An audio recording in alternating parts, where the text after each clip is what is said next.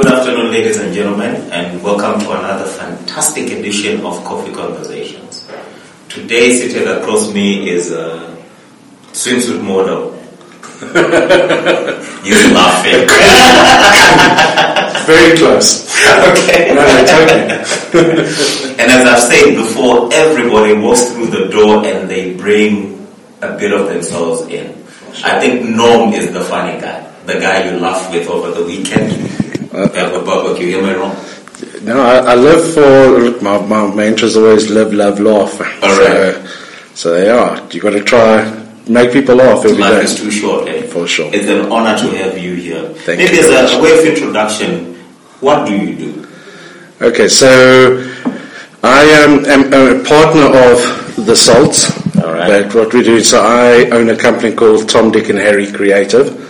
But what we do is, besides involved in all the creative side of what The Salt do, then we have a second part which is all we manage their influencers online. Okay. So everything that their influencers do online that are selected for their campaigns, we manage that whole process. Okay, so you give direction in terms of content?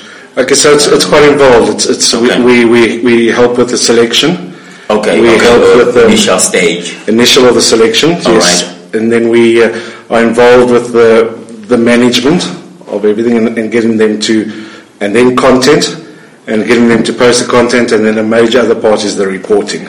Oh, okay. Of course, so that's where we And can you drill down on the reporting? Because I think if I stood here or sat here as a potential brand for sign up, what I'd be worried about are the outcomes. What do we get at the end of the day? So maybe can you just take me through the reporting process? Okay. Yeah. So there's a South African company that formed a couple of years back called Webfluential. Okay. They've become quite well known in the influence marketing industry, but they specialize in reports. So we have a report that Webfluential actually put together for us, a reporting system. So it's based on what they do, Okay. and then we have. So what we are able to do with that, so after every scene that we do, or every post, a set of posts that we get the influencers to do, we set up this online report. And what the online report does is that we have from Facebook, Instagram, and Twitter, and we could add others, but we focus on those three mostly for our campaigns. Okay. We're able to add the posts that they've done, and then we report on three things mainly. It's the opportunity to see, which you would probably call reach, but in digital we call it opportunity to see. To see, all right. And then we report on engagements. Engagements are on any post is a like, a comment, a share, a view of a video. Those are all engagements. Okay. And we measure those as well, how many engagements each of their posts have. Okay. And then we call engagement rate. So you could have a lot of. So engagement rate is actually your rate of your engagements compared to your opportunity to see. Okay. So if I say you have 100 followers, or you have an opportunity, so you have 100 followers on Facebook. Already. That's 100 opportunities to see. All right. Okay. We know that is affected though by Facebook algorithms and that. So we know that if you have 100 friends, the chances of those 100 to see is unlikely because of the algorithms. That's why we don't talk about reach. Okay. We talk about opportunities to see. So you have 100 friends on Facebook, that's 100 opportunities to see. Yeah. You post a post, you have 10 people engage with the post. They either like or comment or share it. Okay. And then that gives you an engagement rate of 10%. Okay. So what happens with your sort of your big influencers, your celebrity influencers, Facebook pages, those kind of stuff, work on about a 1% engagement rate is considered good. Okay. And we work on for our campaigns, we work on a 5% engagement rate as our standard that we work on. That's greater than good, yeah, that's almost double of what your bigger influencers. Yeah. And that's actually what we're trying to do. So, we're going through, so you've got 100 followers who are pretty much your peers, your friends, and all that there. So they probably have similar interests to you. Yeah. And if 10% of those people are engaged with you, then we kind of getting the right target market to engage there. All right. It looks like a big part of your deliverables is creating content, brand content that's compelling. Yes. How do you keep it fresh? Because for starters, there is content overload. The moment I walk outside the door, I'm hit with 200 messages from my phone, from everywhere else. So how do you make sure that your content is evergreen? Well, the major part of everything we do is authenticity. All right. So it has to be authentic. So and highly believable. I guess. Highly believable. So we do not prescribe people to say anything. We don't tell them what to say. Okay. At all. So. It's not like please take a picture while you're sitting on the couch. No. You let them tell their own stories, own ways. So what we would say, that's a powerful tool. So authenticity is the natural way. So we don't want people to ever change the way we'd normally talk on Facebook. So all right. On Facebook, for me, for instance, I put a lot of humor in everything I do. So I make my post funny all the time. So you want someone like me to constantly not change, not suddenly be serious, or suddenly say it in a different tone, and also mother language. We don't prescribe mother language. We don't prescribe what language to post in either. So people post in whatever languages they would normally post. So to keep it fresh, we kind of give them a theme of what their post needs to be about. We create a anchor content points. And then they go all out. The only thing we usually prescribe is normally we ask them to tag in a Facebook page or Instagram page or the client's page, and that purely so that the client can either comment on it. If you have to be tagged in to comment on it, and that they can pick up the post and share if they want to. Those pages to give it a bit of amplification. And then we would include a certain hashtag, whichever the client decides on hashtags. We include those. That's just for searching purposes for the client. All right. Do you see better engagement on user-generated content versus your? Yeah, for sure. So the average is 7%. Is on the international on research, and that is that there's a 7% higher engagement with user-generated content. It's really all just common sense. It's what people do. So if Colgate starts talking about, let's say a toothpaste brand starts talking about a certain toothpaste, and you, my friend, and we friends, and you start talking about the toothpaste, I'm much more likely going to ask you a question than ask them. So that's the natural engagement. They are not accessible. If you call them, it will take you 10 hours to get through. You send an email, you get response. Or even on social media, there's so few Facebook pages or clients that it almost comes as a surprise when you get a bit of engagement. Exactly. And what works really well in our campaigns is, and you just suddenly making it a bit more social, is that we have quite a few of the clients that we work on who then actually comment on the content that's been generated by our influencers. So they make a post on Facebook.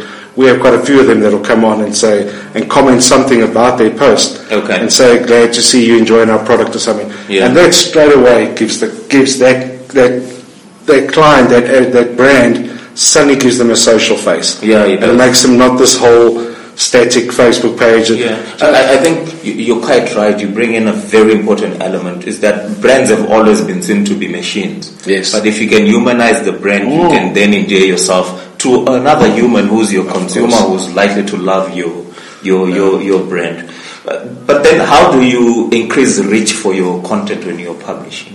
Because I guess the more eyeballs and ears, the better all the same. So the second important thing about it is that we use micro influencers, so they typically have a lot less audience. Opportunity to see is lower, but you can amplify that. And that's when you take this personal message of this micro influencer and you push them into the next category of having more things. So more opportunity to see. So what we do is we always encourage. We go into our clients and there's a few of them are starting to see it. We've started to see the benefit, because why must I talk about my brand if there's a brand lover who's talking about my brand and I amplify his message? Then I'm saying, but I don't have to say good things about myself. If someone else says something good about me and I just amplify that message to my audience, then that's more effective. So we encourage our clients and the advertisers we use to amplify the messages. Okay. So there's a number of ways to do that. Is that obviously on social media you could share a post and add your bit and boost it to an audience and that. We have some clients that so we always encourage them to do that. Yeah. If not, we actually put systems in place where we actually will set up a fan page. So we'll call it, may I mention brand names here at all? I think if it's a client that's already signed up. Okay. Yeah. So let's say we take Take A Lot, for instance. They had a campaign running with students. Shout out to Take A Lot. Yeah, can I give you my delivery address? Oh, yes. For my next Christmas present. So Take A Lot's a great example. So Take A Lot asked us to do the amplification of the messages. So we set up and their campaign was for students, and it was about student discounts that they could get on buying textbooks for student textbooks. So very relevant, and they've actually re-signed a bigger campaign for students next year. So based on the success of this one. So what we do in that case is we actually set up a Facebook page called Take A Lot Student Fans. There's a very message right on the front, and it just says this is purely for setting up for the boosting of the sharing and boosting of posts, and it doesn't reflect the views of Take A Lot. So there is some kind of distance from Take A Lot. It's not an official Take A Lot page. But what we do for that page is purely then for sharing posts. So we select out of which of the posts we think are going to get higher engagement, and then we share those posts and then we boost them. So the nice thing then is, and then what kind of rates you get is that as soon as you start boosting posts, you get we've seen over all the campaigns we've done this with, we have an eight times increase in reach. But it's to a reach which is targeted now. So now I can go reach, and I can go set up in my normal Facebook targets and my audience. I go set it now for students at select towns, at certain ages. So now I've got a targeted audience. And so now I can increase that person's reach that they got off their normal post opportunity to see 8 times. So they had 100, they now have 800 on their post, which is quite great. But then the engagement rates are going up by 3 times. So that's and it's all about engagement, isn't it? Yeah. So now you get an engagement and reach from a target audience. And that's all. And people you will always see. So we'll see if any advertisers share a post themselves, user-generated content, and boosting that, you'll see, and a few clients you'll see straight away that much more engagement on those posts than their normal Facebook posts or stuff like that. It just is. I think people want to engage with people they can relate to. To them, exactly. That's the whole point of lifestyle branding. I need to see myself mirrored in your product and the people that use it, which is why micro-influencer marketing is blown out.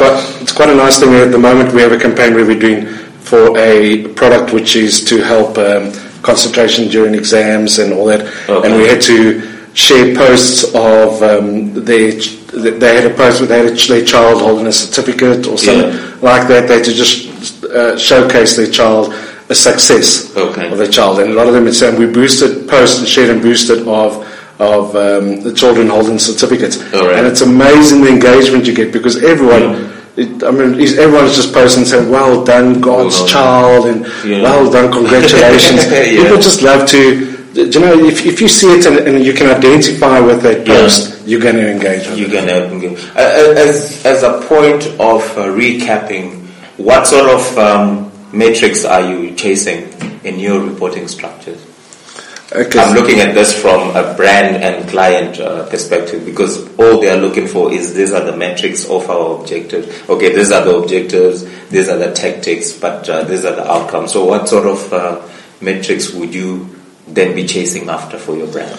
Okay, so from our side is that obviously the SALT give us sign of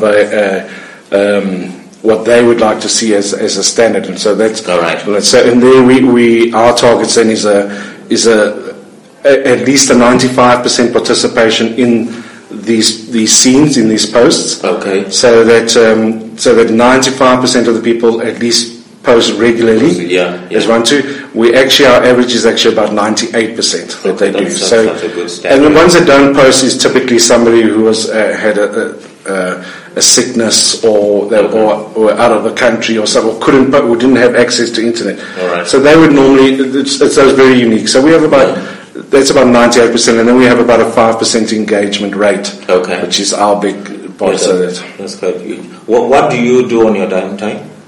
On mine? On your downtime. My downtime? Yes. Or is there anything like a downtime? There is no downtime. I always tell people this advertising, it's 5% glamour and 95% reporting. Yeah. I always say to people, if you're in advertising and you see yourself getting to the office at 8 and leaving at 5, you're not in advertising. Yeah, but it is important to have a something else. You've got to have something. So I play water polo, and I'm involved in that sport. So. All right. I do that on the weekends, a couple of practice at night, and that's just great. That's just to get your mind off. Yeah. But also to regain your inspiration platform. For sure. Yeah, because you need to be continuously. It's not easy to produce content that people consume all the time. People don't get it. Yeah, and that's also the important thing about why you're not prescribing what you want, content you want to, because it could be easy. Yeah. It could be very easy. You can give people and say, copy and paste this. This one, but true. Straight away their audience will know it. If you will know, if you're one of your friends on Facebook, you could see straight away when that is a scripted post. Yeah. So we don't script our posts at all. So it would typically be, it's all about how that product affects their lives. Okay. Which is what they're talking about in any case. Isn't it? Yes. It's quite amazing. Once you start knowing about influencer marketing and then you go out with your friends and that, you will be amazed at how, when you're starting to be tuned, you'll see how much people do influencer marketing all the time. All the time. Because we're always talking about a product. Just formalizing it. We're talking about a product, we talk about our restaurants, we talk about our watches. Yeah, we do. We do it all the time. Yeah. It's so all you need process. to do is just put it together in a formal setup and make it work better. So bring in efficiency so that there is brand performance for your customers. And get it in a direction. So if you've got 50 influencers on a campaign who are all brand lovers of a certain soap type, and they all love it in any case. So just for that 2 weeks, you got them a direction that they're focusing on the smell, basically. Bring that across, but they're not talking about. And then you don't want to say typically the smell is amazing. You must buy the soap because we're not selling advertising. You're not selling, exactly. We're not advertising. So we're talking about a brand experience, and that's what we're getting them to do. Is talk about how that brand plays a part in their lives. Oh, okay. Thank you, Nom, for coming through. No problem. How do we get hold of you on social media? Okay, well, for all the social influencers, so we on. What we didn't talk about, I think you wanted to chat about, is how we control the process a lot. Yes. So we use on social media, a lot of our stuff, communications is through Facebook groups and all that, and we close the group and we have access, and that's how we chat to people. We form a relationship, very important, as the brands aren't always be in contact with the influencers, but we are. So we form a relationship, which is very important with them. So that's what we do then. So most of the time for anything of the influencer campaigns, we're available through the Salt. And then just very easy to remember, it's Tom, Dick and Harry. Yeah, all right. Thank you so much for coming through, and have a pleasant weekend. Thank you very much, Santi.